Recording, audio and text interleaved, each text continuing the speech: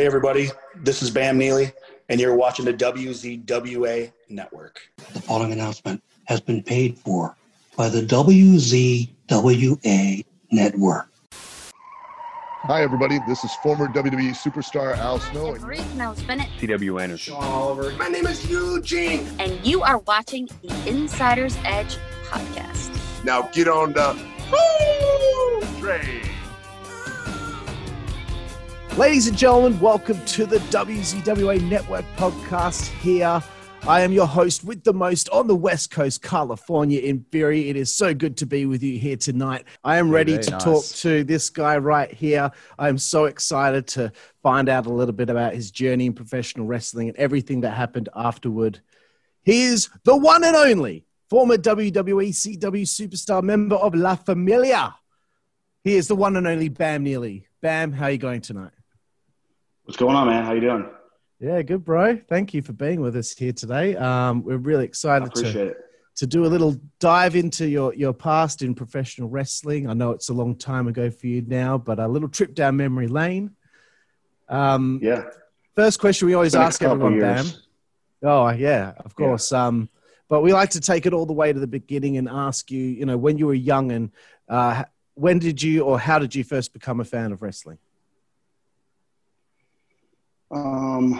I guess I've always been a fan of wrestling. I remember when I was real young, WrestleMania 3 with Andre and Hogan. That kind of got me kick-started. A couple of my friends, we'd always suplex each other in the front yard, and I think I used to beat up my stepsisters growing up. So if I could get a couple drop kicks in on them before they punched me in the private parts, I would take advantage of it. Reminds me a lot of me and my sister. I used to try and lock the figure 4 leg lock on her anytime I could. Anytime I could clothesline those two girls.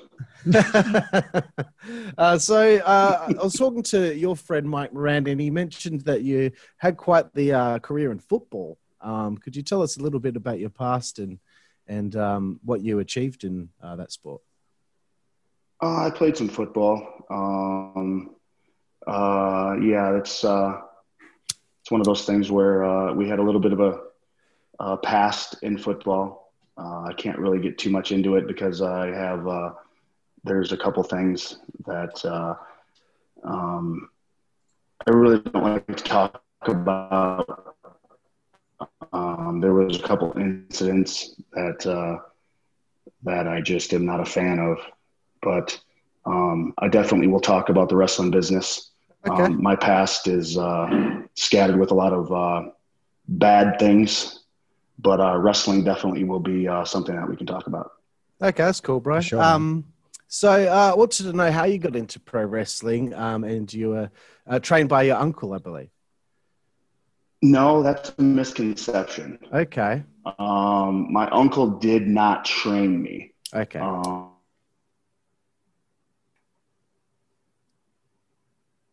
A guy named Eddie Shark, he was considered a trainer of champions. He trained guys like the Road Warriors, Rick Rude, Jesse Ventura, the governor of Minneapolis.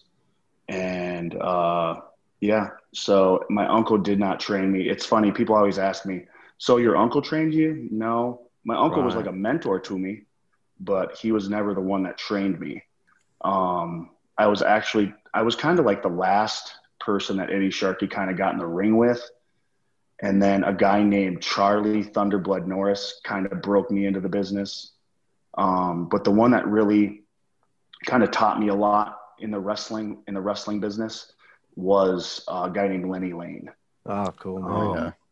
Lenny Lane was I owe a lot to Lenny. Lenny was a good guy. He always taught me the way of the business in the early time in my career, when I was kind of breaking in, in the late 90s and stuff.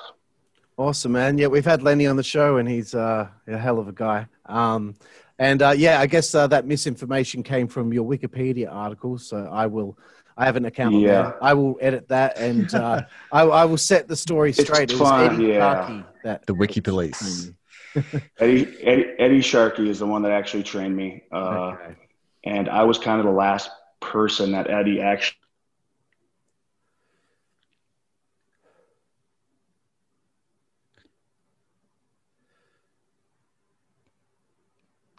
Think you got technical difficulty? Actually really good trained, so he tries. Yeah. Hang on. Everything all right there, Connection Jack? got lost there. Yeah. I don't know if that's my connection. It cut out for a second there.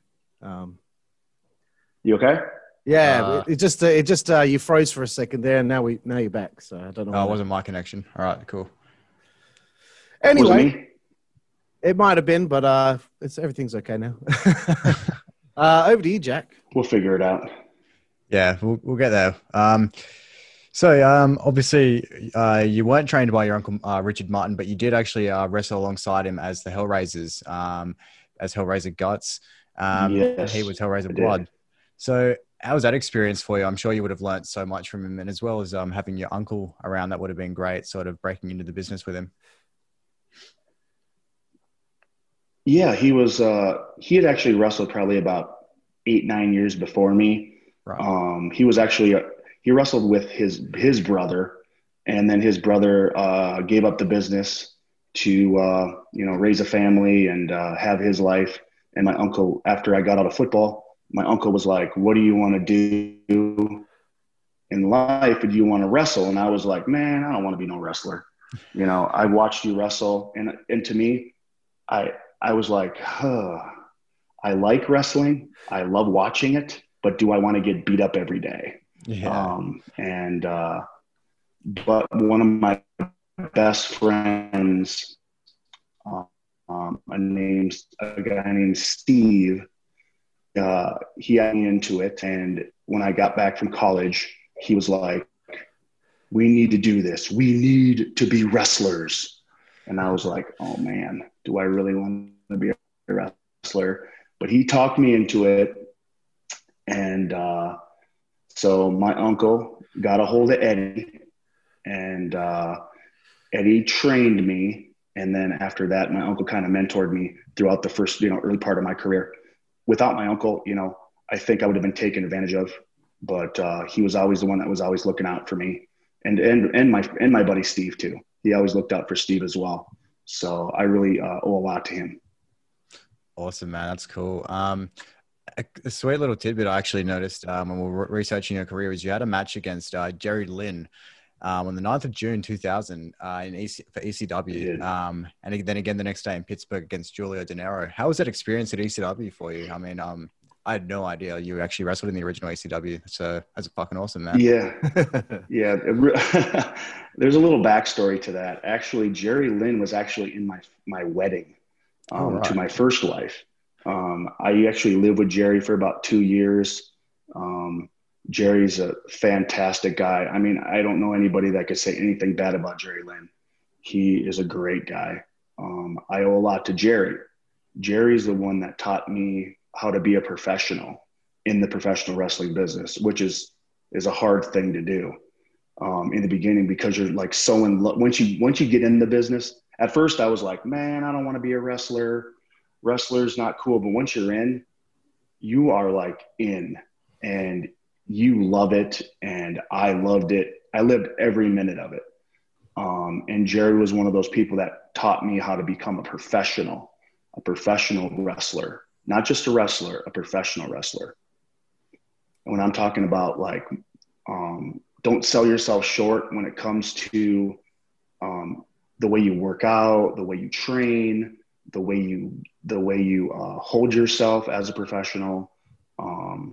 Don't sell yourself out when it comes to getting paid. That was one of the things Jerry really taught me. If you have a price, stick to your price and make sure that people will pay you for that.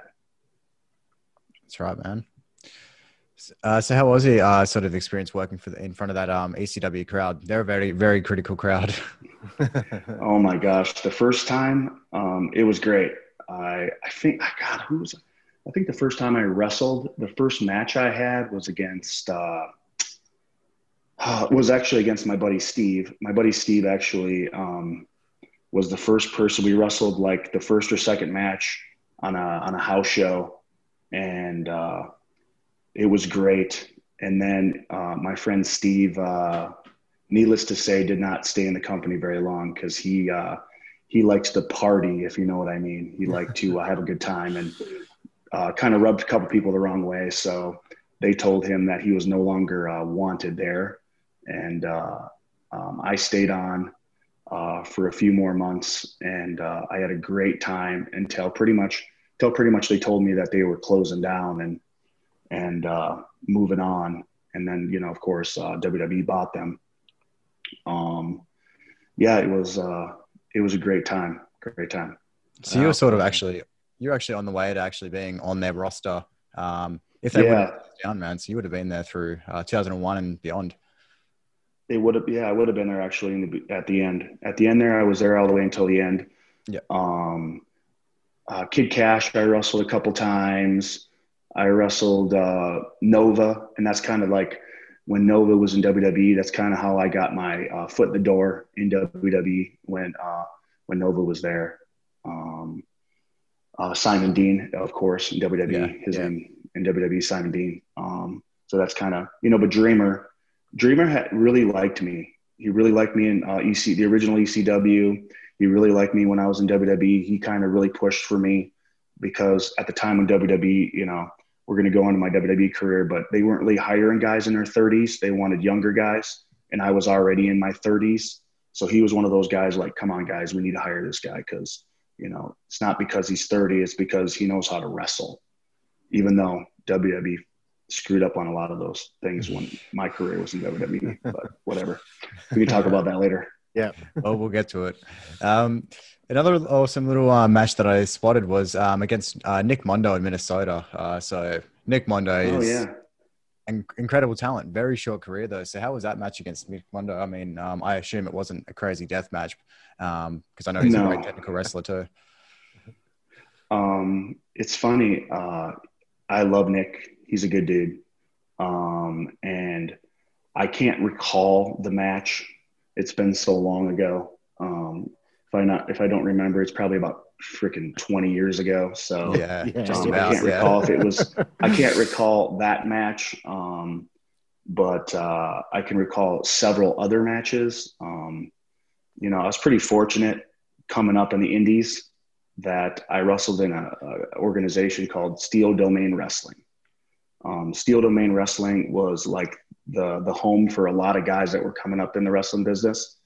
The guys that were on our roster were like CM Punk, me, Jerry Lynn, Lenny Lane, Ken Anderson, ODB, Austin Aries.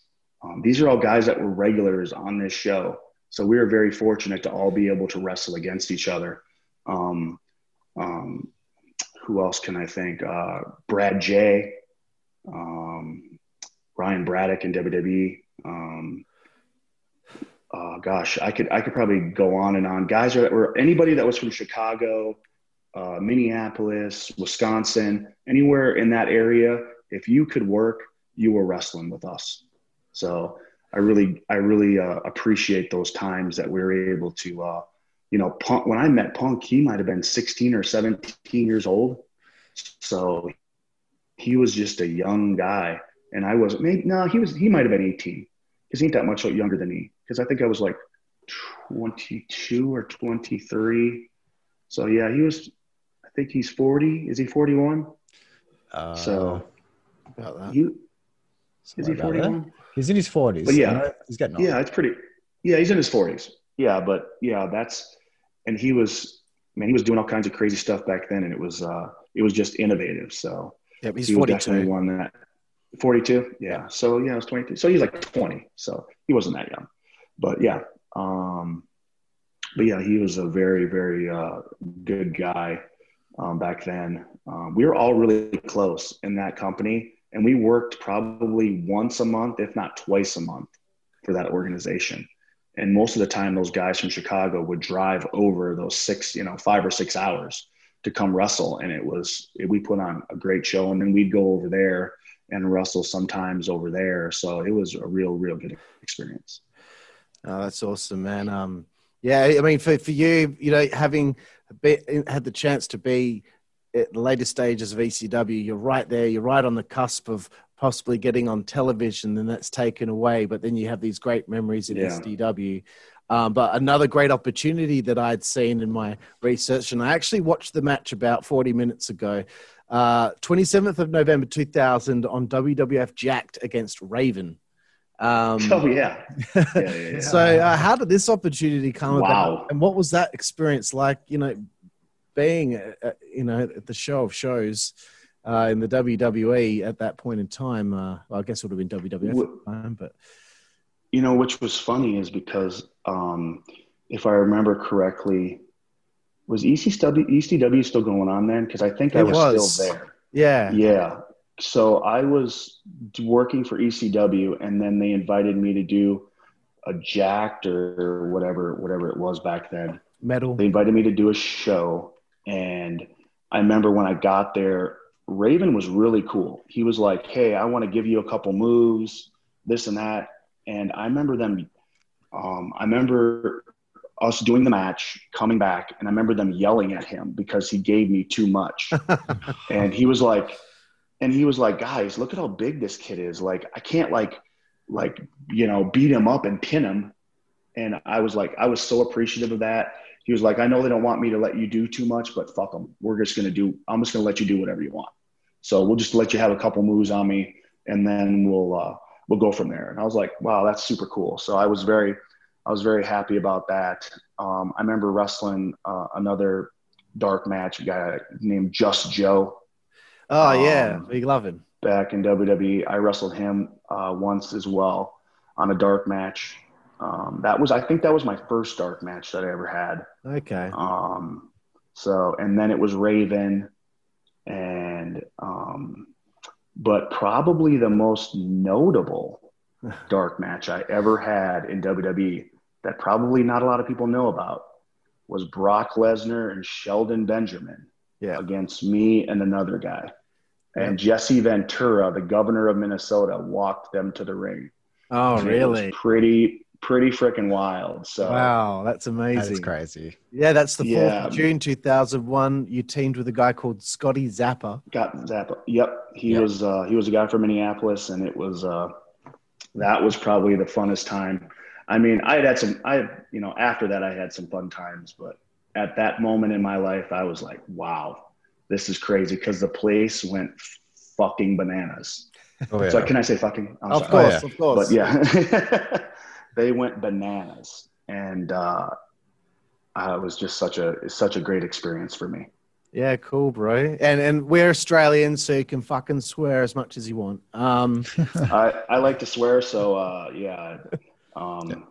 my second life, I work at a strip club, so you know, I see pussy all the time, so I can swear a lot. So I apologize. So if I say that, I apologize.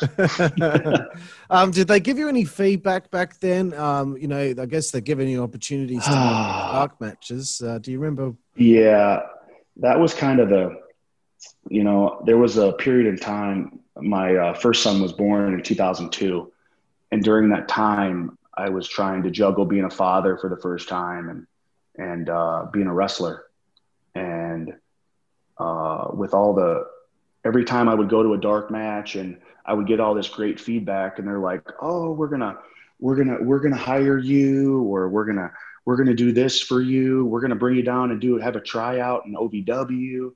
And I'd be like, "Yeah, sure." And then I'd call them and be like, "No, we don't really got anything for you right now. Just stay in touch, and we'll try to work something out."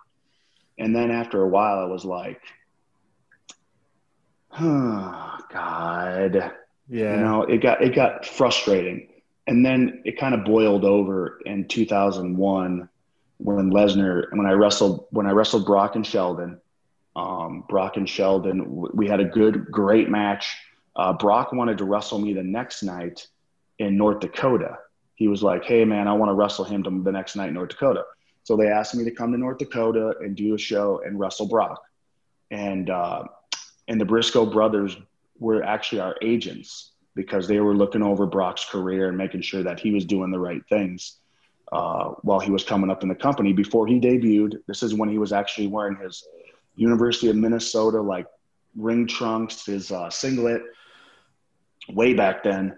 And so it was, and then after that match, they were like, oh my God, you're going to, and then even Brock was like, you're going to get a job. They're going to hire you. And I was like, okay, cool. I'm so excited. I remember calling back like a week later because they're like, give us like a week and we're going to get everything worked out for your tryout. So I was like, give them a week. They don't call me back. I call them another week. They don't call me back. And I'm just like, I'm kind of frustrated by then. And then I did another show for TNA in Nashville.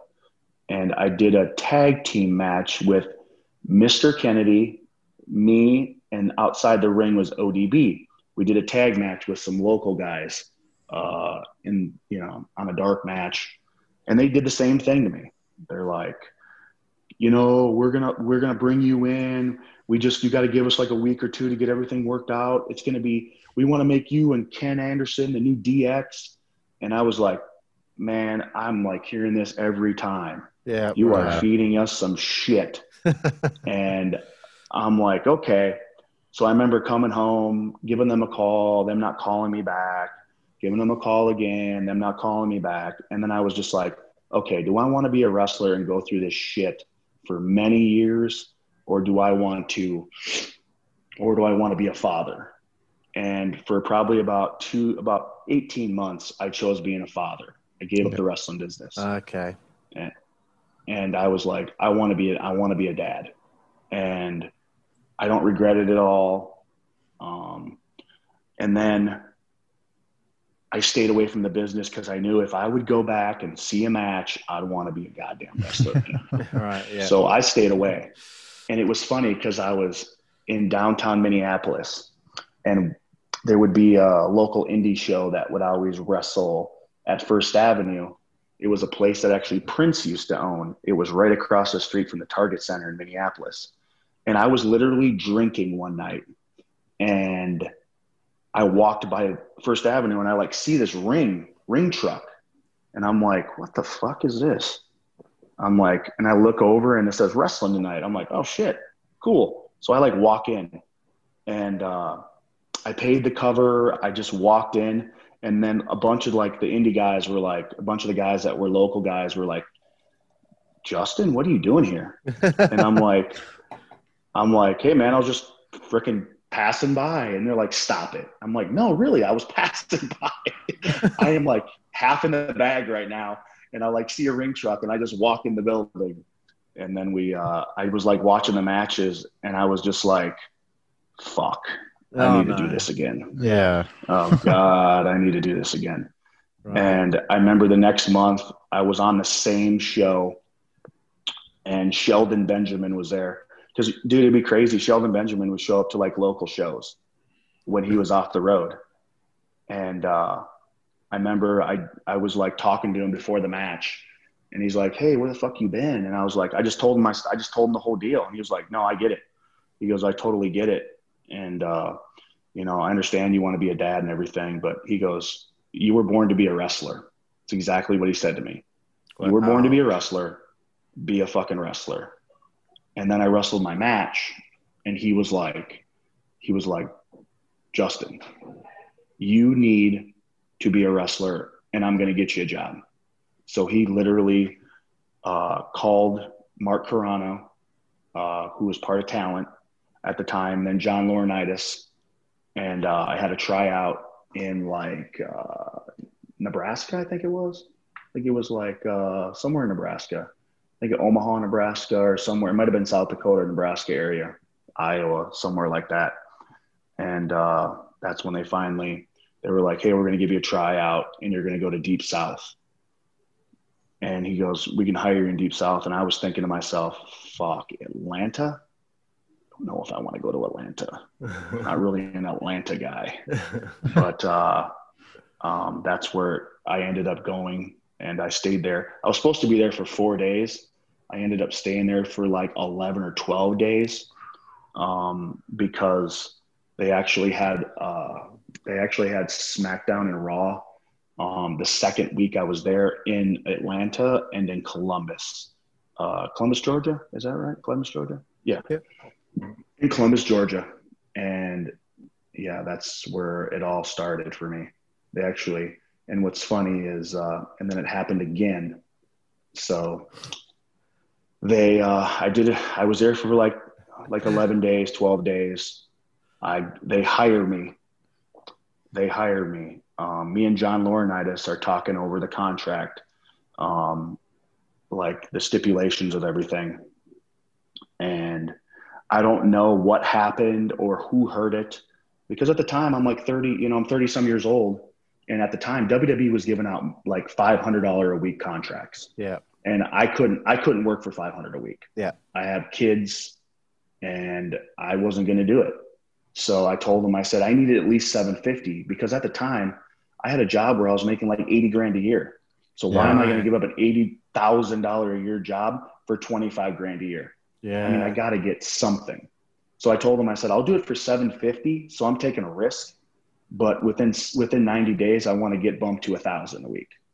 And I said, because I can live on that, because I can't, I had house and stuff like that back in Minneapolis, and but I can live on that, but I can't live on I can't live on like 500 a week. Yeah. I just no can't, way. Hell no. because, and I remember them going, yep, we're going to hire you. Them calling me the next day, remember John Laurinaitis calling me the next day going, and dude, I almost put in my 2-week notice. I almost quit my job. And John Laurinaitis calls me. He's like, hey kid, we were going to hire you, but someone overheard the conversation and got butthurt about how much I was going to pay you. And we can't bring you in now. I was like, what? Fuck. Are you fucking kidding me? Wow. Are you fucking kidding me right now? And he's like, yeah, I'm sorry. Just stay in touch. Dude, I remember calling Ken Anderson and going, what the fuck kind of Mickey Mouse organization am I going to try to get into here? And Ken's like, Justin, stay calm. He goes, email John and just thank him for, the opportunity. And I told Ken, I was like, fuck him, man. Fuck that dude. And he was like, no. He goes, Justin, trust me. Just email him and tell him thank him for the opportunity. And then, if they have anything, you'd be willing to go there. And I go, and at first I was like, man, fuck this shit. I ain't doing this. And I'm not fucking giving up my money, my job. And it's a secure job for, 80 grand, for 25 grand a year. Yeah. Or, and all this shit. And so I sent him this email. I don't know, maybe, dude, it was like a week and a half goes by. John emails me back and says, thank you very much. He goes, I appreciate it. He goes, if we have anything, we'll definitely stay in touch. And I was like, thanks, John. But I really want to say, fuck you, John. But I didn't. So probably another week and a half goes by, and Ken calls me and he goes, hey, has John been trying to call you? And I'm like, yeah. I go, no, he hasn't been trying to call me. And he goes, no, he's been trying to call you. And I go, well, my phone hasn't rang. And I had the same number for like 9 years. So I don't know what to tell you. Oh my God. And I know he has my number because we talked. He's called me before. And he goes, well, call him back. And I go, okay. Well, I'm thinking this in my head. I did not say that to Ken. I'm just thinking this in my head. I'm like, I'm still mad about the guy. I'm like, man, fuck this dude. But okay. So I call him back. And I go, hey, Mr. Laurinaitis, it's Justin. And he's like, hey, kid, we want to hire you. We want to bring you in. And I'm like, really? But just so you know, we can't bring you in for the $750 a week. We got to do it for $500. And I'm thinking, this motherfucker, you're really trying to call me, trying to offer me a job. And at the time I was still married. Me and my wife were still married. And I called my wife up and I'm like, so what do you want to do? And she's like, if you take $500, I'll fucking kill you. And I was like, okay. So I remember thinking, I go, John, I need to call you back. I need to call you back. So I need to speak to, some people about this. And I just remember, my mother when I was younger, when we were talking about stuff earlier about my football career and stuff like that, I had a lot of tragedy that happened during that time with my mother. My mother passed away tragically, and it's just stuff I just don't like to talk about. I'm sorry. I didn't want to really indulge in that stuff. No, that's fine. No, it's fine. Totally fine. It just kind of brings back, sad memories of my life back then. My mother was tragically killed back then. So a lot of people don't know that. And, but, I remember, going back to the John Laurinaitis thing, I remember thinking my mom didn't want to ever have me working in a factory. She's like, for anything that you do in your life, do not work in a fucking factory. I don't want you to do that.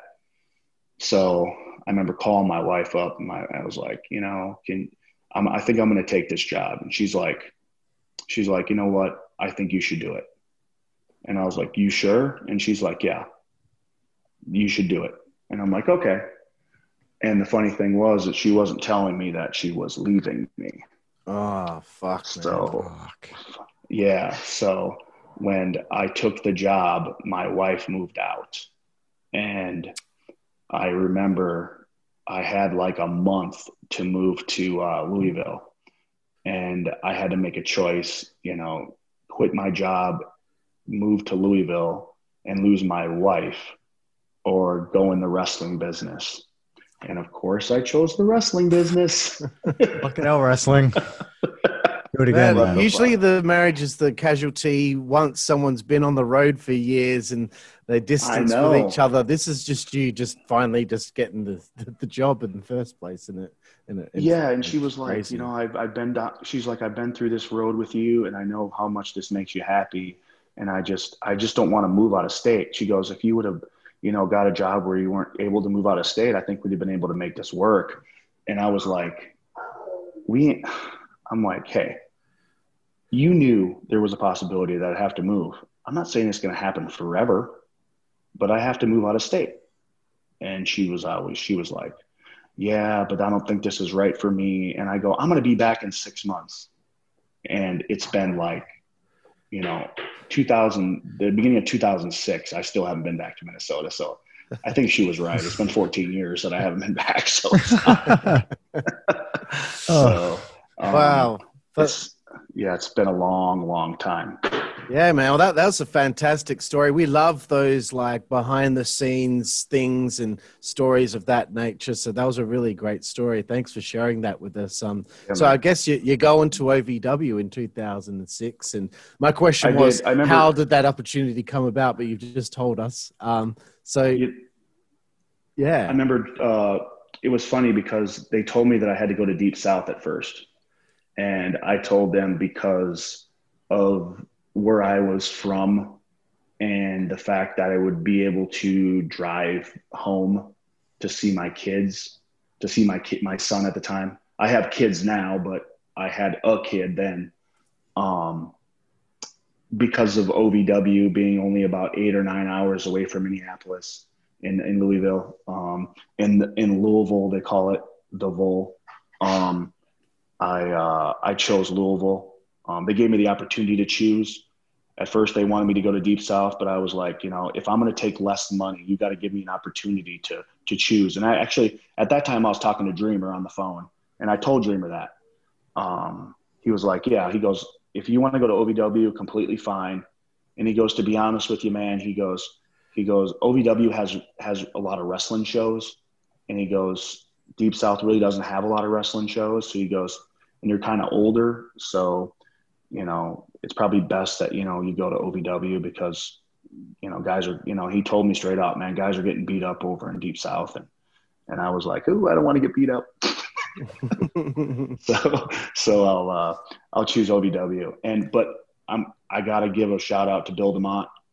Bill DeMont, he really pushed for me to get hired as well when I had my tryout in Deep South.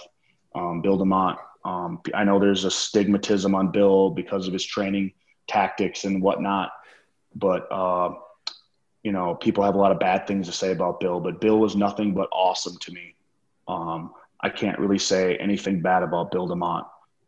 He really talked to me and really pushed me to get a job there. And I really appreciate that Bill did that for me. That's Awesome, awesome, man. bro. Jack, I know you had a set of questions there, but Bam I've is pretty much... already sorted and done it all my document. Okay, I'm going with it. So we're good. So, is it back to me then? Yeah, go for it, man. Sure. So, what was the first day backstage in WWE like? And also walk us through a typical week of what it was like to be a WWE superstar. It's funny when I was living in Louisville, they were talking about moving us to Florida. This is right before I debuted, and I was like, and they were talking about putting me on the road at that time. And I was like, if you're going to put me on the road, can I just stay in Louisville? And they're like, no, we need you to be in Florida. And I'm like, you're going to move me all the way to Florida, and I guarantee you're going to put me on the main roster, and then I'm going to be in Florida, where at the time I didn't want to be. Even though I love Florida now, I still live in Florida. But I liked Louisville because it was kind of college town, and it was really a great place to be, and I really like Louisville. So I remember when we moved, I go, yeah, are you going to move me on the main roster? And they're like, no, we don't plan on it. Dude, it was like, I think I was there for 10 days. And they're like, oh, we're debuting you. And I'm like, motherfuckers, man, you guys love to fuck me over. I was just like, I tried to stay calm, but I was going to do a Kevin Kelly nails situation where I was going to start fucking choking people. But I did not want to do that, and I wanted to stay calm. You know who Kevin Kelly is? Yeah. Situation with Vince where he choked Vince out? No, I didn't know Kevin that Kelly happened. Oh, I don't know this. Oh, Kevin Kelly his name is Nails. He was Nails. Nails. Back in WWF. Commentator. Oh, right. Yeah. I thought you were talking No, not commentator. I was going to say, Nails. I wouldn't think that Kevin Kelly would do it. Yeah, no Nails. Yeah, Kevin Kelly Nails choked out Vince a long time ago, and he's basically been blackballed out of WWE ever since. And at one point, I wanted to pull a Kevin Kelly, and choke somebody, needless to say. So going to your question, the first day I was there in WWE, they go talk to Barry Windham and figure out what you're going to do. So I'm like, okay. So Barry Windham, he says, sit down, kid. I'm like, all right, man. And he goes, you know how to speak Spanish, right? I was like, what? He goes, you know how to speak Spanish? I was like, no. And he's like, oh, well, it doesn't matter. And I go, what am I doing? He goes, well, you're gonna be a bodyguard for Chavo Guerrero. And I was like, oh, okay. I said, that's cool. And he goes, so what you're gonna do is we're gonna have you go to the ring and jump Kane. I was like, really? Oh. And he's like, yeah. And I'm like, okay, this sounds like this is gonna be, at that time, they really weren't debuting people with a lot of fire. Yeah. They were just debuting people with some matches. When WWE was going on at that time, they didn't know what to do with a lot of us guys. They wanted to debut us, but they didn't have any direction. And I remember going there going, man, if I debut against somebody like Triple H and get my ass kicked in 12 seconds, this is not going to be cool. So, but they were like, yeah, you're going to debut. We're going to have you jump Kane. And I go, okay, cool. That's awesome. Fucking whatever you guys want to do. And I remember sitting there talking to Glenn, and Glenn was fucking amazing. He was like, okay, this is what I want you to do. I want you to hit me as hard as you can with the ECW belt. I was like, what? And he's like, safely. And I was like, okay. But he goes, I want you to swing it. If anything happens and you bust me open, don't worry about it. Okay? Don't worry about it. It's good TV. And I remember going, okay, let's, I'll do whatever you want me to do. So I remember us going through all this, and I I remember going to the ring, like getting ready to go to the ring to debut. They're already outside talking. And I remember Shawn Michaels walking up to me and being like, this is where you need to make an impact. This is where you really need to make an impact. You really need to tear him out. And I'm thinking to myself, either this guy's working me or he really wants me to nail him. So, okay, I'm going to go out there and try to make an impact. And he goes, do your best, man. Good luck. And I was like, all right. And I never said more than one word to Shawn Michaels ever in my career before that. So it was just like, hey, hello, how are you? And it was like, hey, how are you? And then him like saying that to me was like getting me all pumped up. And I remember walking to the ring and them jumping, I remember jumping him, and I remember hitting Kane with the belt and going, oh fuck, I just busted him open. I'm done. No way. I'm like, shit. And he's like, keep hitting me. And I'm like, and I'm hitting him. I'm like, you're bleeding. I'm sorry. He goes, keep going. And I remember it was such a great experience. And I'll remember that for probably till the day I die. He was such a good sport about that. And he really tried for me. He really did try for me. He was a good guy. He is a good guy. It's not like he's dead. He's a good guy. Yeah. Yeah. Kane's awesome, man. That would have been such a surreal experience. I mean, we were talking about it earlier and just being like, imagine finally getting to WWE and the first thing you do is you're beating down Kane. Like, crazy moment, man. I know. I remember going, fuck, this is amazing. I remember hitting him going, this is where I need to be. This is where I should have been 5 years ago. They wouldn't have fucked me over. No. Yeah. So who came up with the name Bam Neely? Oh, so I remember we were sitting in, I debuted in Boston. Yep. And we were trying to come up with a name. Like they gave me all kinds of names because the name I had in FCW and OVW is Justin the Ox LaRoche. And it was like, what do because on the indies, my wrestling name was Magnus Maximus. And then when I got to OVW, it was, okay, we can't use Magnus because Magnus, we've already had a Magnus here. So I came up with Justin the Ox LaRoche. So when I debuted in WWE, it was like, okay, what are we going to name him? And they gave me like 20 names and all of them were fucking lame. Yeah. And I'm thinking to myself, man, what the fuck? And me and John Laurinaitis were just sitting there with Arn Anderson, and Arn's like, how about Bam? Like Bam Bam. He's, you're bald. You kind of look like Bam Bam. And I'm like, okay, I like Bam. That's cool. That's a cool name. And then Laurinaitis was like looking around. He's like, how about Neely? Like Cam Neely, And I was like, Bam Neely. And he goes, yeah. And then Vince is like yelling it out, Bam Neely. Yeah, I fucking like that name. Bam Neely. And I was like, all right, cool. And then Vince is like introducing it like Howard Finkel. He was like introducing it like Bam Neely. And I was like, what the fuck is going on here? I'm like, all right, cool. And then Vince is like, yeah. He goes, we need to get you a suit. And I was like, what? He's like, we need to get you a suit.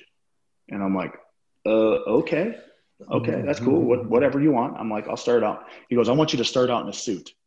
And I go, okay, cool. We can do that. So they went and they ran to the store and bought me a suit. And that's the first thing that they did. And that's how I debuted in the suit. That was not my suit. It was actually given to me by a production person. They went out, they ran to the store and bought it. And the border guard gimmick, I had no idea even what the hell that was. When they said I was like a border guard, I'm like, all right, whatever. As long as I get in this ring and get to work and wrestle, totally awesome. And then I realized, months later, I wasn't going to be a wrestler and I was going to just, be with Chavo. Yeah. And that's pretty much it. Yeah. Well, speaking of like getting in the ring, I watched this earlier. It was your TV debut in the ring, you and Chavo in a handicap match against Kane on ECW on Sci-Fi. Tell me a little bit about your first television match that you had at this point as Bam Neely. Yeah, it was interesting to say the least because they didn't know if they wanted to have me in wrestling gear or if they wanted to have me in a suit.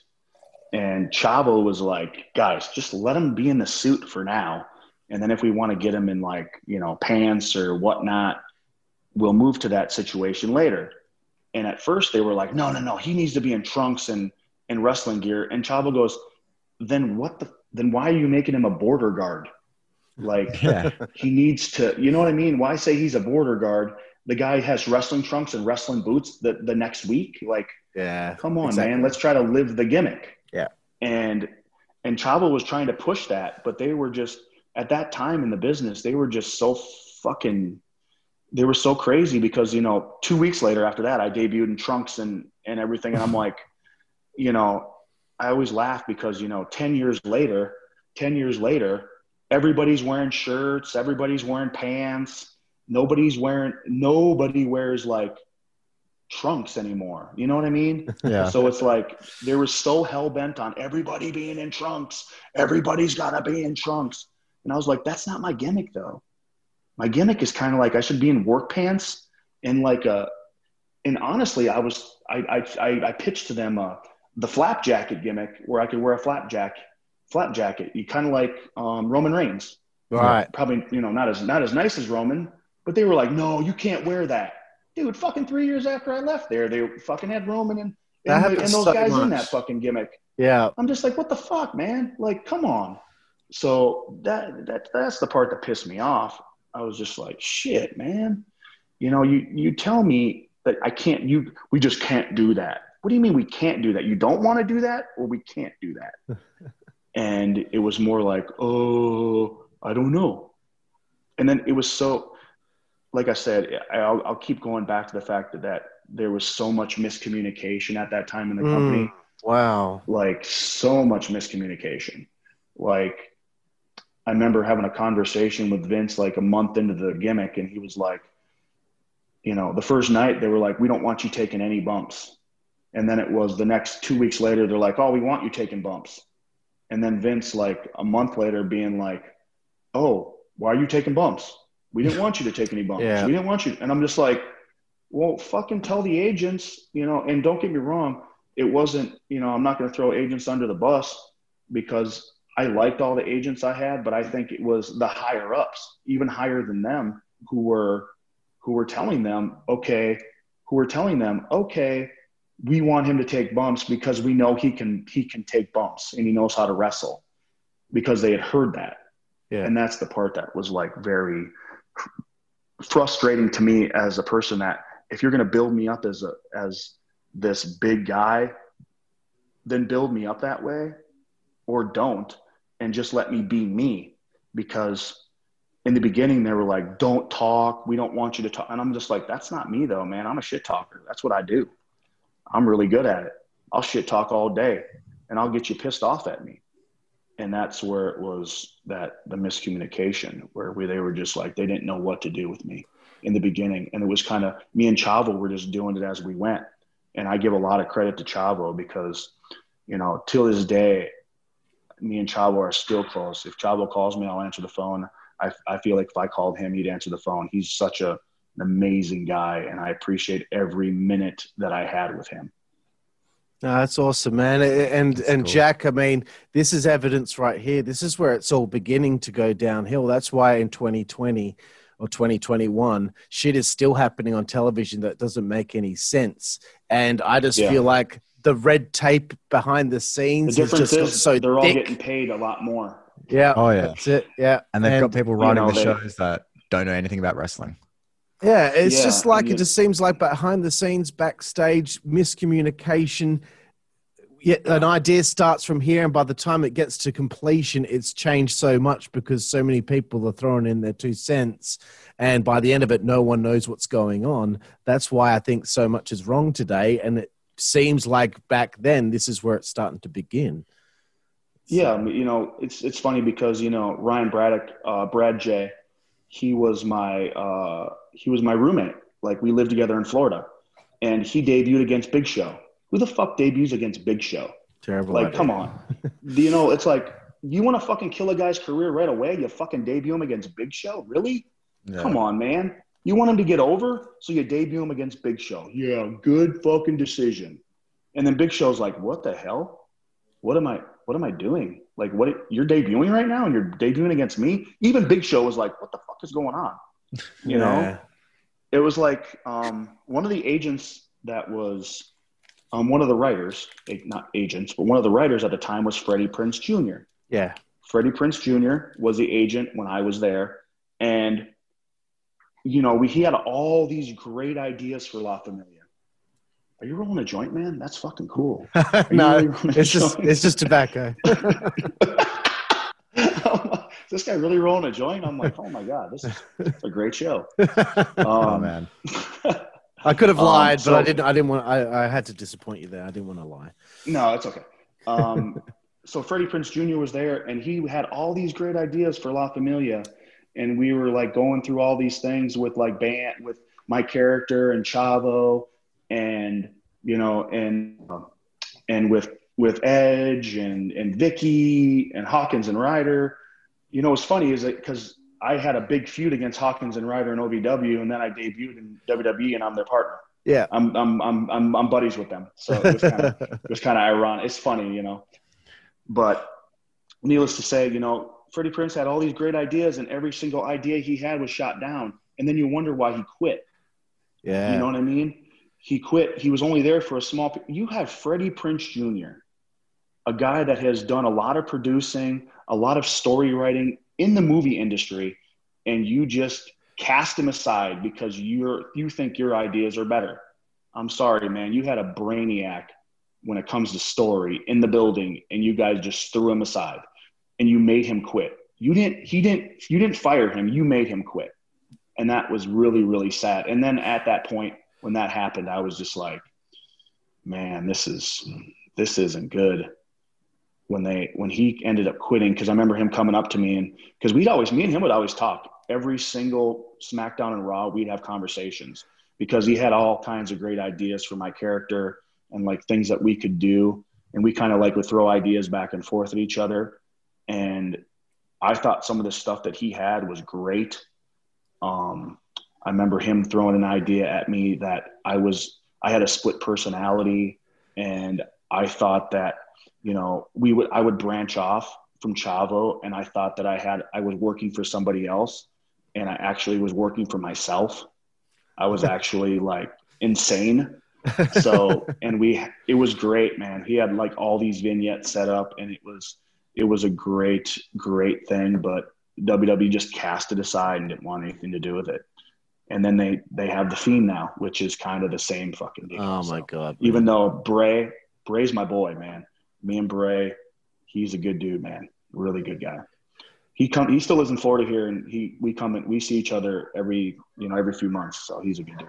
That's cool, man. But, yeah. Cool, man. Great insight once again. Another interesting tidbit I saw was you working with the Big Show on some house shows.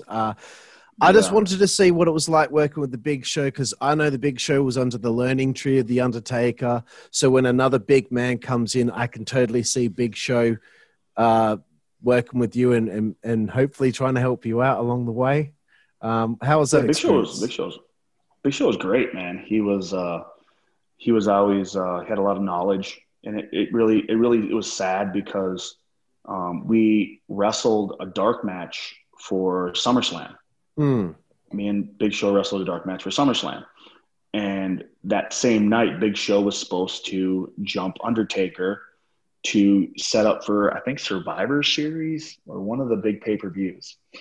I don't remember exactly which one it was, but he was like, you know, him and Vince talked over the match with me and Show, how we wanted it to be done.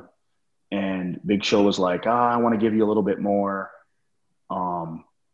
but I can't give you too much because I have to do this thing with Undertaker. And I was like, yeah, sure, no problem. So I remember we had a match, and it went over really well. But it was only like, I think it might have been like 10 minutes, you know, maybe 11 minutes. And they were very upset with him on the time. They wanted to go like 18 to 20 minutes, and they wanted Chavo more involved. but I understood what Show was trying to do. He was trying to make sure that later in the show that he was going to get over with Taker, and because we had just got out of a feud with Taker at that time, and he wanted to have his good feud with Taker, so I got it. But Show was amazing to me because when you're coming up in the wrestling business, you don't make a lot of money, and you don't have a lot of perks that the big stars have. You don't the hotels and the cars and all these things that the wrestlers have, the top guys have. You don't have access to that. Like you're sharing more times than not when you're coming up, you're sharing a car with 2 or 3 people. I was fortunate enough to be traveling with Chavo most of the time. So me and Chavo, and we'd always have like Chuck Palumbo in the car, and we'd have a few other wrestlers in the car with us, and I would have a great time. I usually was the driver because I didn't drink, so I've changed that narrative now. But but yeah, at that time I really didn't do much drinking, so I was mostly the designated driver. And then Big Show would always give us his rent-a-car. Like he would always be done. If he didn't go to TV, he would always rent the car for 2 extra days, and he would have this big, huge monster SUV.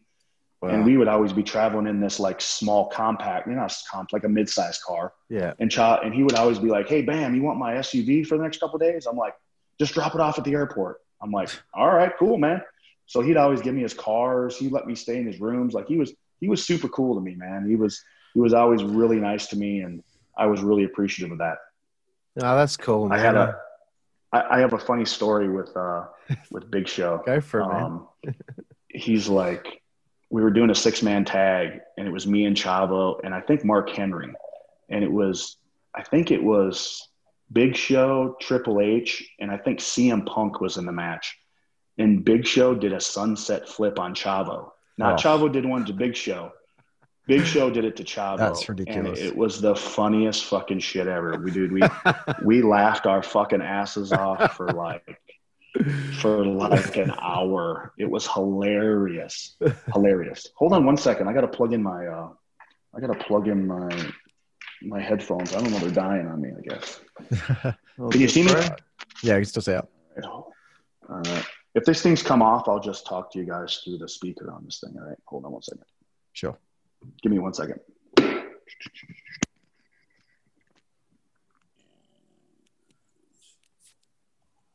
this Zoom thing. Can you hear me, guys? Yep. All good. All right, cool. Sorry about that. But yeah, Big Show was a great guy. Yeah, cool, bro. He's a super good guy. Over to you, Jack. There's a little story here about Australia that we'd like to hear from. Sure, yeah. So you did an Australian house show in Sydney with The Undertaker and Kane. How was your experience? I did. It was good. It was there was a couple other funny things. We got to the building. We had no idea. It was me and Chavo. We got to the building, and they were like, "Yeah, it's going to be you and Chavo against Kane and Taker." I was like, "What?" And it like 20-some thousand people, and we're like, "Excuse me, it's just us two?" And he's like, "Yeah." And as the day went on, I remember just walking by Taker, and I'm like, he's like, "Yeah, we're going to talk later." And I'm like, "Okay, cool." And he's like, and he just keeps walking by me, and I'm just like, "What the fuck? Is he going to talk to me? We're getting pretty close to this match, and we got to figure this shit out." And he's like, "All right." He goes, "We'll just go in there and we'll just wing it." And I was like, okay, we'll wing it. And I'm thinking, this is Undertaker. If I do anything fucked up to him, he's going to kill me. And I'm like, oh God, he's going to kill me. So I'm just like, I kind of was, he wanted to see if I was going to get stressed out, but I was staying very calm. And I remember just watching the monitor and just chilling out. And eventually he came up to me and we talked, and he was very cool, and we had a great match. But what happened was, as the day went on, they ended up adding Khali to the match. Right. It was me and Ali. And it kind of upset me because I wanted it to just be me and Chavo against Kane and Taker, which I don't know if they thought that Khali was going to make it better because he was a bigger guy. But it, you know, and I love Khali, but at that time he wasn't in the best shape. When I talked to his body, wasn't in the best shape. And he was hurting a lot. And it didn't actually help the match. It actually hurt the match. But, you know, I had a great experience. I had a good time in the ring with those two guys. And I remember him coming back to the back and looking at me, and he goes, "You're ready to go." He's like, "You're ready to go. You can, we're going to get you going." And when Taker says that to you, he gives you like that vote of confidence. That's when you know that you've actually somewhat arrived. You still got to do more, but if you get that vote of confidence from him, you're pretty much good. Awesome. So what was also like the most frustrating thing about the company at the time? I mean, you kind of listed a lot of them, but was there one thing that just ultimately really just at the end of the day, like this would just be the one thing that would just piss you right off? Like what was the most frustrating thing that you could sort of think of about the company in 2008? You know, I remember sitting, it was probably the last part, probably maybe a couple months before my time was up there. And, you know, my contract was coming to an end at that time. And we were talking about renewing my contract. And I remember we kind of negotiated what we were going to do. And Vince walks up to me and he goes, he looks at me and he goes, "You know, you are the worst bodyguard that this company's ever had." What? And I looked and I was like, "Are you fucking kidding me right now?" And I'm like thinking in my head, "Are you fucking kidding me right now?" And he's like, "You need to show me something tonight. You need to show me some fire." And I said to Vince, I go, "Vince, if you didn't have every agent tell me to fucking," he goes, "I didn't want you bumping all over the place." And I said, "You should tell every agent that keeps telling me to bump all over the place to fucking not." I said, "You're the one that they're the ones that telling me to fucking bump. I am being told what to do and I'm fucking doing it. So maybe maybe the people here should just figure it out and try to get their shit straight."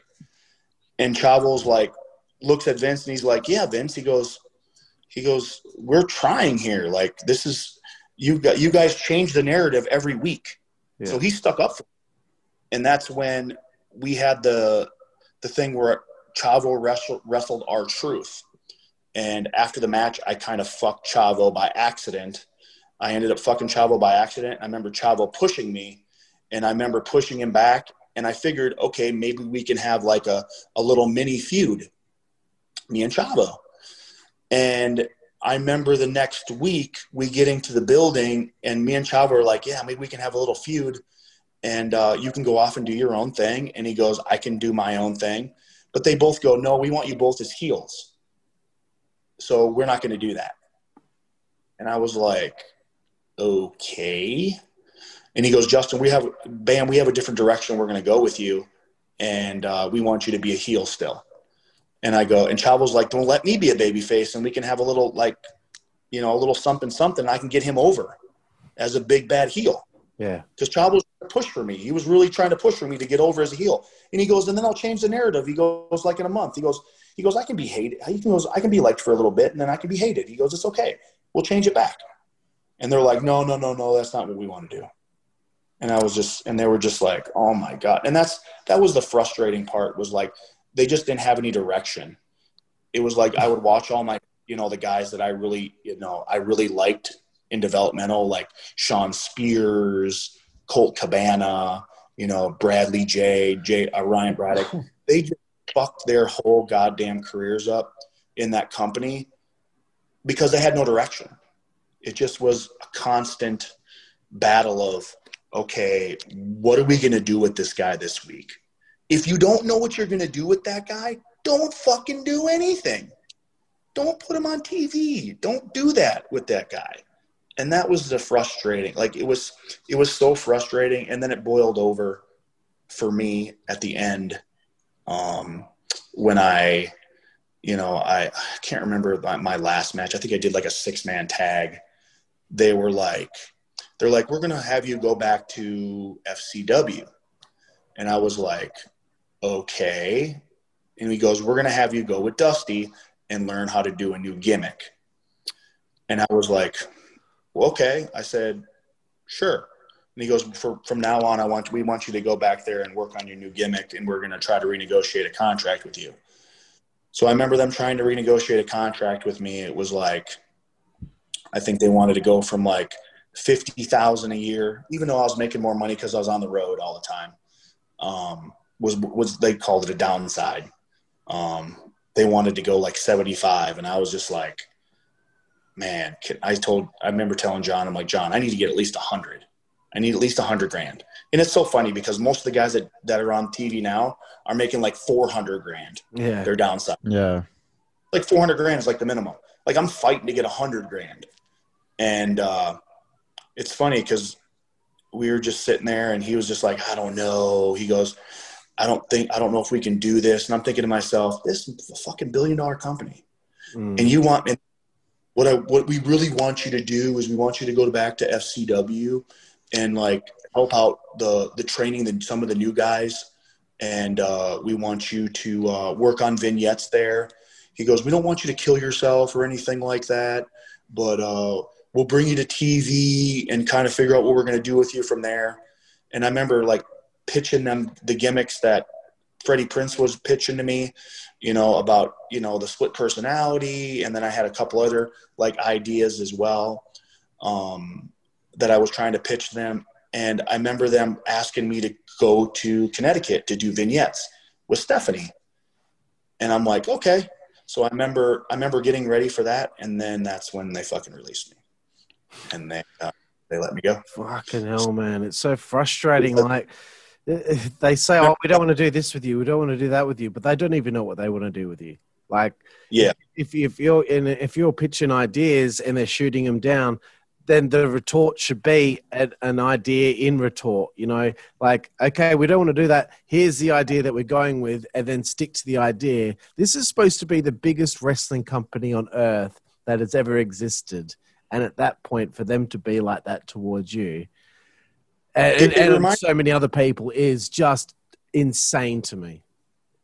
It reminded me of like when they didn't like when, not to put anybody down, it was like when Bret Hart was champion.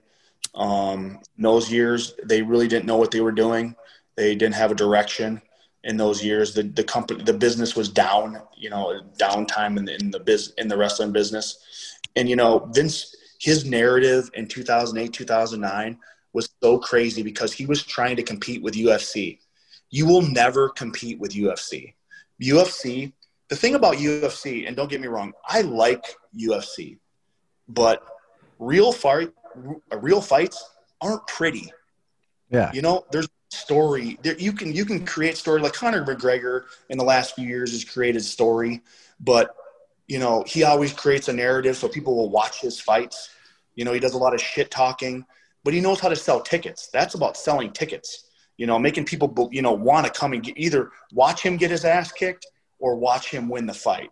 But as a narrative, and Vince was so worried at that time about competing with the UFC that he just lost sight of the wrestling business. He was like, if you get counted out, you're out. Like, back in the day, you do a, 1, 2, 3 count. The referees were shoot 1, 2, 3. Like they were, if you got fucking pinned, you got pinned. It didn't matter. They were fucking told they had to fucking count. And it was like, man, this is a fucking work. This is a fucking work. Like, this isn't real. This isn't UFC. If I punch someone in the face, they shouldn't just stand there, Vince. Everybody knows it's not real. Like, Stop fucking pretending it's real. At that time, he pretended it was real, and it fucking drove us insane. All of us in the company. It's like we would throw somebody out of the ring, and then we knew we'd have like 4 or 5 minutes. And the person's like, at count of 9, you had to run out there and throw him back in the ring to get him in the fucking ring to do the match because he would have got counted out. You know what I mean? He wanted it to be real. Ooh, real. He wanted it to be real. And it just was never, come on, man. it was so frustrating. Like I worked so hard to get to that point, working on the indies and, going to these ho-dunk towns and wrestling in bars for no money. My back, by the time I got into WWE, my back was so fucked up. I had needed back surgery 5 years before I even started in WWE. Shit. So Jesus. It's like when I fucking got to WWE, I thought it was going to be this, everybody knew what was going on. It was the production. Everything was like the production in WWE is bar none the best moving production company I've ever seen in my life. But everybody doesn't not everybody's on the same page. And that's the frustrating, so frustrating. And I could go back to it a million times. I could give you a million stories on how just people were just so like nobody was in the right frame of mind when it came to that time in the company. Right. Yeah. So I know you've told the story kind of how things came to an end there, but one question that I thought was important to ask was what did you learn the most from Chavo Guerrero? Oh, same thing as Jerry Lynn, man, how to be a professional, like making sure that, you show up on time, you do the proper things that a professional does. Work on your craft was one of the things that Chavo taught me. But it's also what Chavo taught me is how to be a better father. Like Chavo taught me more about being out of the ring than he did in the ring. He taught me a lot in the ring, but he taught me more outside of the ring, how to be a father, how to be a husband. Those things are the things that I learned the most from Chavo. Yeah. Cool, man. He's such a great guy. Yeah, no, he's awesome. I will tell a little story of how I met Chavo a bit later on. But over to you, Jack. Sure, yeah. This will be my last round of questions. Of course, we love hearing these stories on the podcast. A good old professional wrestling rib. Obviously, it's been prominent in the WWE for many years now. Were you ever a victim of any ribs in the WWE, or do you have any sort of stories of any ribs that you saw or took part in? I was never part of any ribs in WWE. Have I been part of some ribs? Yeah, I've been part of them. All right, let's go even non-WWE. What's the best rib you've been a part of or have seen?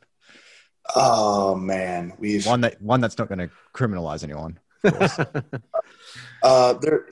There's some stories that I could say, but I would rather keep them to myself. There's some stories that might hurt some people if I told them, because they're more than just ribs. They're kind of personal things. Oh yeah. Okay.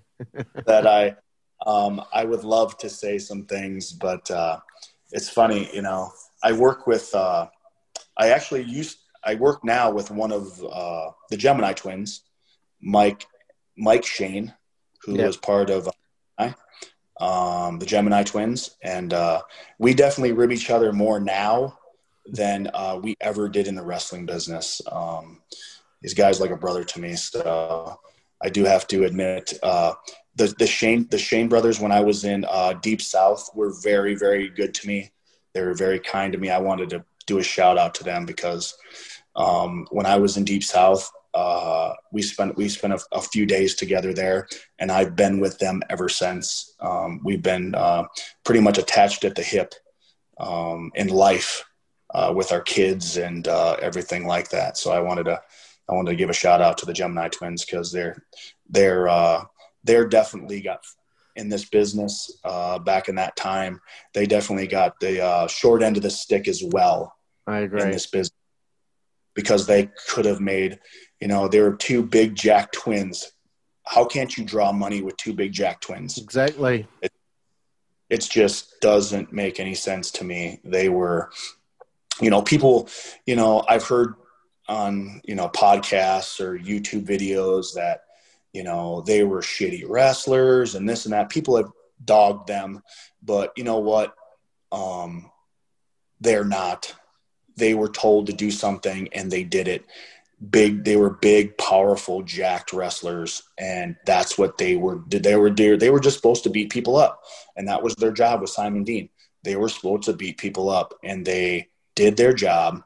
And then one of them got hurt, and then all of a sudden their career's over. Like, people get hurt in this business all the time. And it's not they're not making millions of dollars. It's not like – it was so funny at that time. If guys were making $100,000 and they were sitting at home, they'd get fired. There's guys now that are making, $400,000 and sitting at home. Yeah. So, and it just freaking baffles my mind.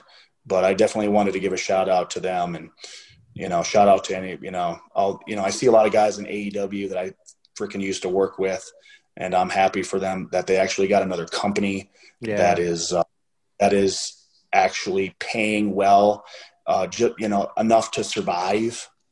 I'm so happy for that. I'm just happy that Vince has some sort of rival.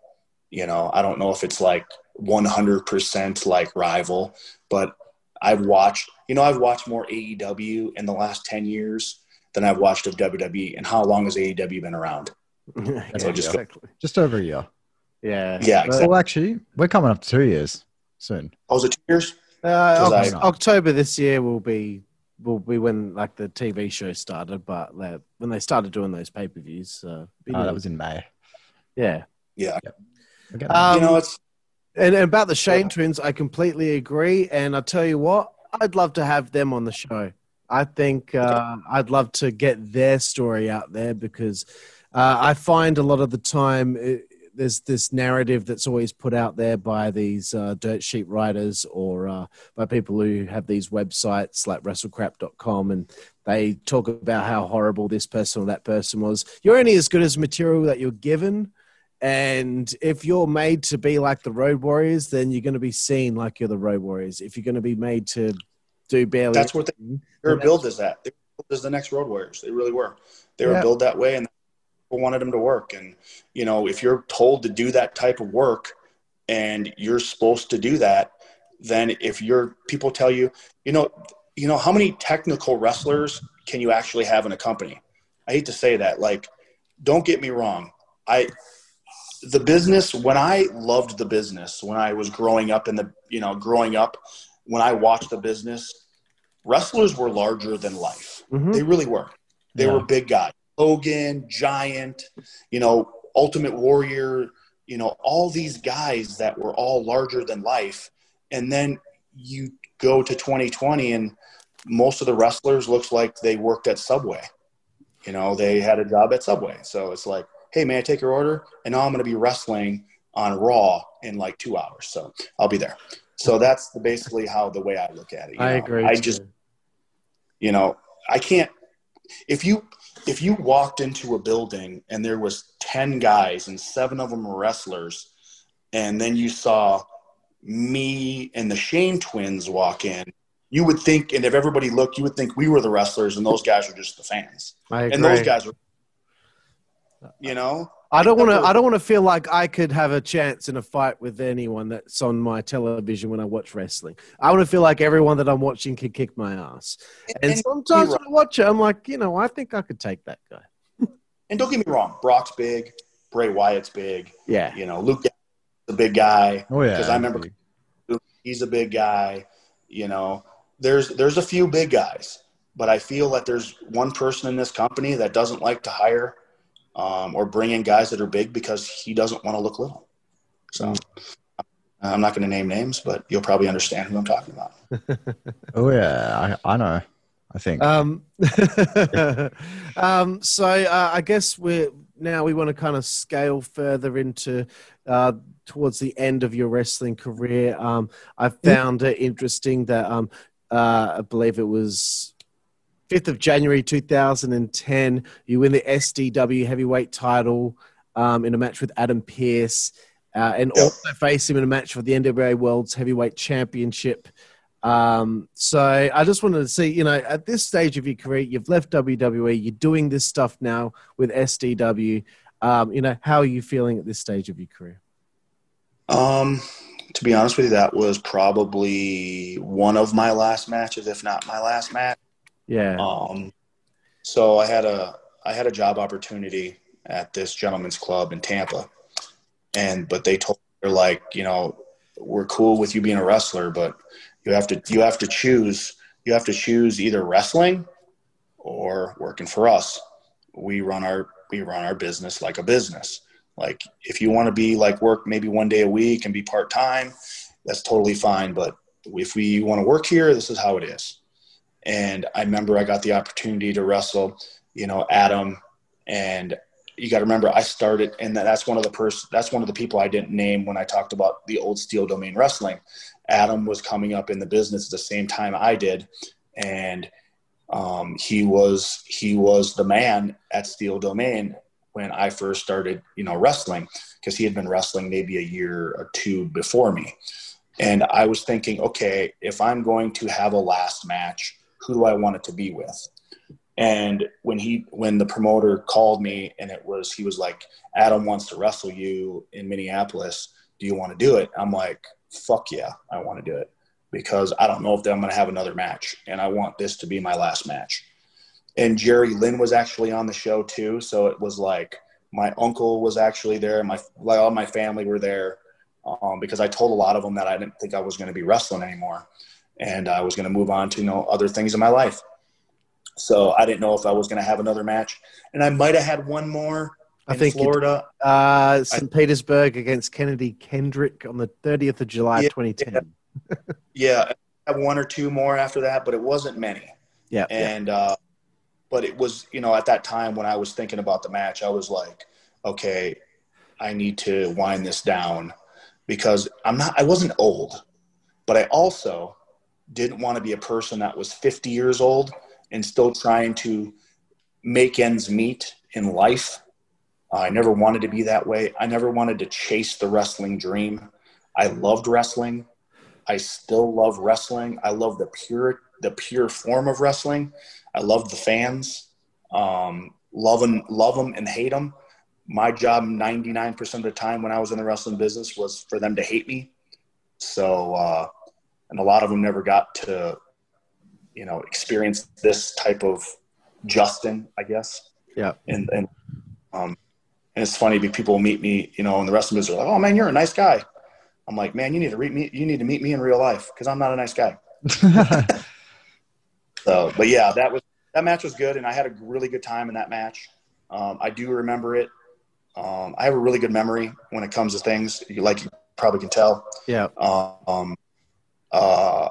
Adam was the NWA champion. I remember we had to do something so he wouldn't lose the title, but I could actually win the other title. So yeah, that's cool, man. It was a good match, and we had a fun time actually before the show and actually after the show talking. And it's cool that he's actually an agent there. And, when they brought him in as a trainer, I was fucking super excited for him. I'm very happy for him. He's a really, really good guy. Well, I've heard that he's actually wrestling Roman Reigns at the Royal Rumble. Get the fuck out of here, really? Yeah, is that right, Jack? Like, I don't watch it anymore, but I heard that there was a situation where he was thrust into a match, and all of a sudden he's now facing Roman Reigns for the WWE title at Royal Rumble. Yeah, he is.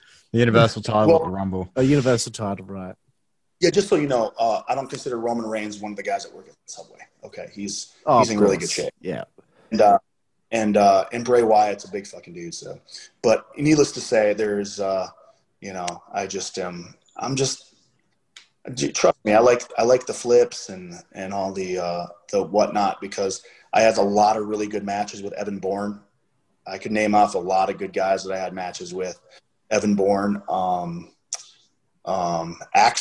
what's his name? Atlas DeBone, when he was in WWE, he was a character in 2008. He was a good guy. I liked him. We were kind of the same age, so we got along. It was just weird. Like when I was in OVW, there was so many young guys, and I was such an older guy.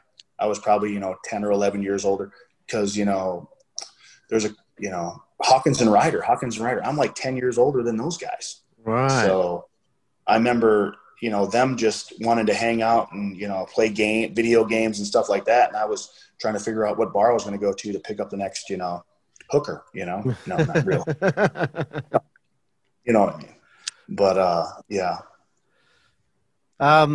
So this is being thrown over to you, Jack. We know that why you wanted to retire at the time now, but Jack, we've got a few more there for you. Yeah, sure. We're just gonna pretty much go 2 more questions, and then we're gonna go into 5-second frenzy, the segment we like to end the show with. So of course, aside from wrestling, what have you actually been up to since retiring from wrestling? Because I know you mentioned earlier that you are working at a strip club, or still do work at a strip club. So what have you been up to? That's the dream, right? Well, I actually am a partner at that strip club in Tampa. I actually own part of it. I have owned part of it for going a little 7+ years now. I had the opportunity to buy in that time, and I couldn't pass it up. The money's too good in this business. And then I also got into medical marijuana. I actually have a center in Michigan. Brilliant. Yeah, so I am in that. I own part of DC United, the MLS soccer team. Nice. Really cool. Yeah, man. So I got my hands in quite a few things right now. It's funny because I'll show you if I can change this. Yeah, If man. you see my United shirt, I got this on that wall. Hang on. Let me, there you go. Nice. So I got that. Got that when I bought into the club. I actually I just had a baby about a year and a half ago. Another one. So I have an 18-year-old and a 20-month-old. So, Oh, wow. Wow. Crazy. So, I got remarried about 2 years ago. Little less than 2 years ago. Oh, Awesome. congratulations, man. Thanks, man. Appreciate it. And last but not least, from me, of course, do you have any regrets? I mean, that can be a pretty broad question.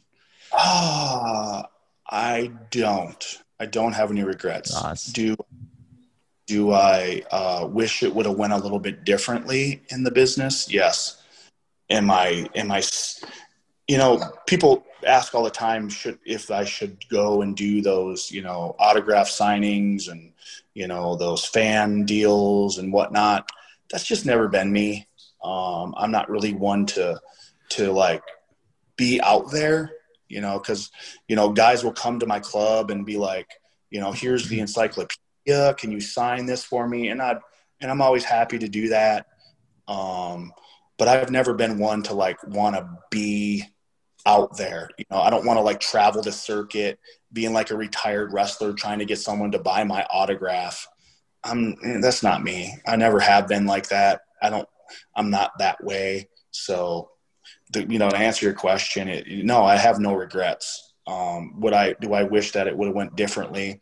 Of course, I think everybody wishes it would have went differently, because in the end, everybody gets everyone.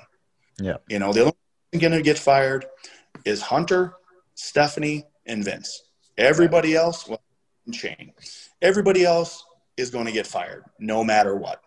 Yeah. So, and that's what I always tell everybody when it comes to my business. I'm like, there's 4 of us, 5 of us. Everybody else is going to get fired eventually. Yeah. That's when you're the owner. So, but I have no regrets. Like I said, there's certain things that I do wish I would have done differently. But I feel like if I wouldn't have went to WWE, I wouldn't be in Florida, and I wouldn't be where I am today in my life. I wouldn't have my baby. I wouldn't have my wife, and I wouldn't be in Florida. And I don't regret it at all. That's awesome, man. That's a great really, answer. really, really fucking cool, man.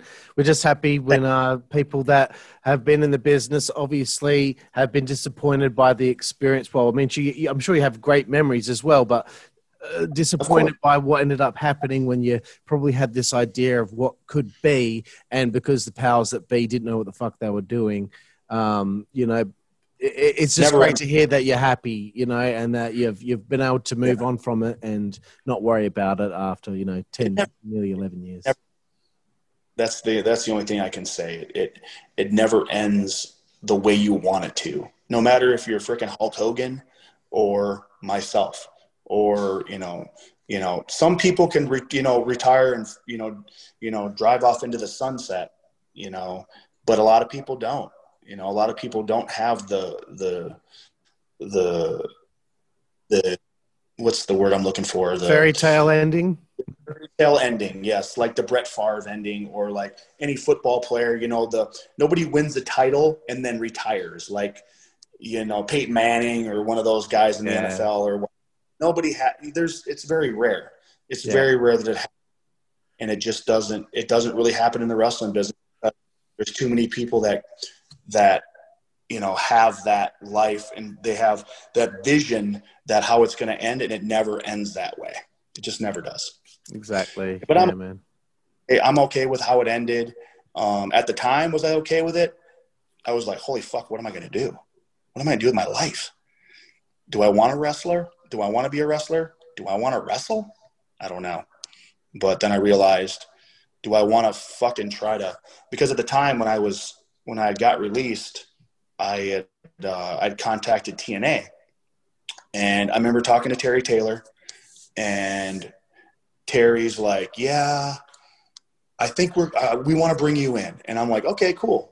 And he goes, this is what we're going to do for you. We're going to do 30 appearances for $300 an appearance. And I was like, wait, what? 30 appearances for $300. He goes, but you can work indies. And at that time, if you guys remember, the indies weren't fucking good. They were terrible. Mm. So it's not like the indies now. I heard guys are actually making money on the indies. Yeah. Now, back then there was no money on the indies. So it's like, okay, I'm going to do maybe 2 appearances, every couple weeks or every month. Who knows what was going on with TNA. I'd do a couple appearances and then go from there, maybe make $600, and I got to travel. Yeah. Are you paying for my, it was like, nah, I don't think that's what I want to do. So that's when I had to, reevaluate my life. So that's when I figured that I'm to look at some boobies for the rest of my life and be happy. Yeah. Well, that's a victory right there, my friend. Very envious of that. It's not as glamorous as you think. Oh no, I can imagine it would probably be quite stressful, especially with drunk patrons. I know that can probably be. Oh no! I don't. The patrons are least of my problems. It's usually the girls with daddy issues. They're the ones that are my problem. Oh, I see. Okay, well, we always talk about if we could kill one girl, we can kill one for a year. We should be able to get away with it, but they haven't passed that law yet in the United States. Oh God. Fair point. Well, bro, we're coming up to this final segment of the show. It's called 5 Second Frenzy. It's 10 quick fire questions. I think it's 10. It's 10. It is 10. It's just to learn about a couple of things that you like about wrestling, but mostly some things that you like outside of wrestling. Okay. And you have 5 seconds to answer each question. And once again, if you don't, beat the 5 seconds, it doesn't matter. You're not going to get in trouble. Okay. So here we go. Bam, Neely. 5 Second Frenzy. Your favorite wrestler? Oh, my Bret Hart is my favorite wrestler. Yeah. Excellent. Your favorite opponent? Undertaker. Nice. The favorite match you've ever had? I had a match with Evan Bourne. It was in OVW. That was probably my favorite match. Cool. Awesome. Your favorite TV show? Wow. Law and Order. Nice. Your favorite film? Gladiator. Nice. Your favorite musical artist? Kill Switch Engage. Oh, dude, I've seen them like 5 times. Love them. Yeah, they're my. Your favorite book? Oh man, I got a couple. Man, I don't know. That's cool. Go another one. Your favorite food? Shoot, probably I would say pizza, but probably pasta. Pasta would probably be my favorite. Very nice. Your favorite place to eat on the road? Outback was my favorite place. We get Outback a lot. Yeah. Your favorite think alcoholic beverage? When I was in WWE, rum and Coke. Now it's vodka and Sprite with a splash of cranberry. That's and then my other favorite drink is shots. Shots of Rumplemints are my favorite. Have you ever had Rumplemints? No, I haven't. No. Rumplemints is it's the devil. It is the devil. It's like 120 proof. It's freaking holy shit! Like liquid lightning. Your favorite female body part? I'm a boobs guy. I like boobs. Well, you've found your career, that's for sure. Yeah. Your favorite curse word, which is the last question here on 5 Second Frenzy. Fuck. Yeah. I say it a lot. Sweet. Awesome, bro. Fuck is probably the number one answer for favorite curse word. But Bam Neely, I want to thank you so much for your time talking to us here today. You know what? When we first started this podcast in February last year, because of the pandemic and all that, we were bored. I remember thinking to myself, who is someone that I could get that I bet the guys don't think I'll be able to get? And your name was the name. I was like, if I can get Bam Neely, then the guys will believe in me that I can get anybody, because I couldn't find anything. No email address, no booking information, nothing on Twitter. I couldn't find anything. And I'm like, I will find a way to get this guy on the show. And thankfully, Mike Moran mentioned your name. And I'm like, oh, it just so happens that this is a massive bucket list one for me. I don't have any media, no social media presence. I got off social about 4 years ago, and it was the best fucking decision I've ever made. There you go. There you go. Very wise. Yeah. I don't have Facebook anymore. I've only got Twitter for the podcast to promote it. That's it. There's too much political BS on there, and I'm just over it. If you live in America right now, how much political mumbo jumbo there's going on right now, you would want to move to Australia. Trust me. Oh man. I try to stay out of it, because it's just it feels like it's a movie. It feels like this is not real life, and these are actors on television, because it just seems not like real life. Man, this last 2020, when 2020 happened, I'm glad it's over, and I'm glad we're in 2021, because 2020 sucked. Yep. And like how you guys are when it comes to like the shutdowns and everything. But Florida, our governor is getting a lot of shit for being open, completely open. And he's just being ripped apart. But thank God for him, because if he wouldn't be open right now, my business would go under. Oh, like, right, yeah. I don't have a large scale business. We're a small business. We're small business owners, and I appreciate that he actually like fucking had some balls and was like, fuck this. We're going to stay open. Yeah. We're not killing anybody. We're not trying to kill anybody. It's just, I'm just happy that he did what he did. Cool, bro. Well, again, I want to thank you so much for being on the show here today.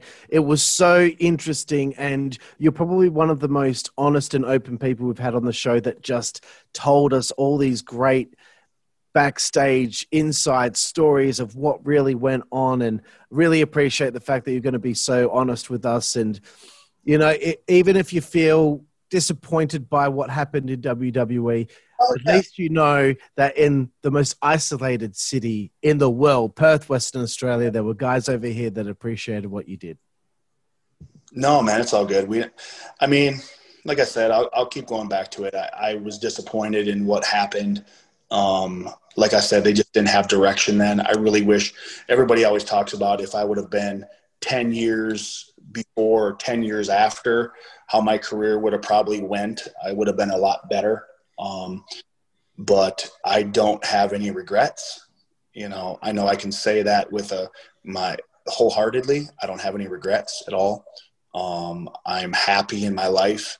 I have a great family. I have a great I have a great time. I still, Mike Moran, he's a great guy. Me and Mike, we used to have a lot of long talks about not really the wrestling business, just about life. Because people really don't understand. Like, I really didn't know Mike until I got to Florida. Like, I knew of him in the wrestling business, but I really didn't know him. And he became a really, really close friend of mine. We worked at the same business together for a little while at that club, and then we stopped. He actually moved on to bigger and better things. Yeah. And then I stayed, and we've still, just because we don't talk doesn't mean that I don't have a lot of respect for him. He's a great guy. Lenny Lane the same. Like, Lenny taught me a lot in the business. I didn't mention Lenny enough in this interview, but Lenny Lane, he was such a great guy to me, taught me so much about the business in the early part of my career, how to put matches together. When you're young in the business, it's like, fuck, what do you do? How do you do this? And Lenny would always he would walk me through it and taught me. And he, one of my first 3 or 4 matches was with Lenny. He had a lot of trust in me, and he's like, hey, let's have a match together. And I was like, what? Really? Okay, cool. One of those things. So it was, I was with Lenny. He was really always there for me, and I really appreciate that. And it's so funny because he lives in Florida, and I haven't seen that guy ever. So crazy. We live probably 10 minutes away from each other, and we've never seen each other just because we live different lives, man. It's just how life goes once you get out of the wrestling business, Absolutely. Yeah. Well, hopefully you can catch up with him sometime soon. Yeah, I will. I'm a very busy, I'm a busy person. I know he's a busy person. So it's just one of those things that it happens. It is what it is. Yeah. Well, bro, again, Bam, I just want to thank you so much for your time here today. And no, man, we'll be in touch via email. And I know that one day I do plan to fly over there to Florida, and I definitely want to check out your establishment. I want to hang out with Mike. I want to hang out with all the boys in Florida. All right. Interview. We've had so many people from Florida, so it'll be so much fun to meet you in person one day. One of those things, 2001 Odyssey is where all the wrestlers come to die. Yeah. All the wrestlers die. We all come there, and there's probably been 10 of them that have actually worked at that club. So it's really funny. So, but I appreciate it, guys, and I thank you for your time, man. Thanks, awesome. Bro. Really appreciate time. And thank you to everyone out there for watching here this interview with Bam Neely on the WCWA Network. I am California Inferior alongside Bam Neely, and we will see you guys next time.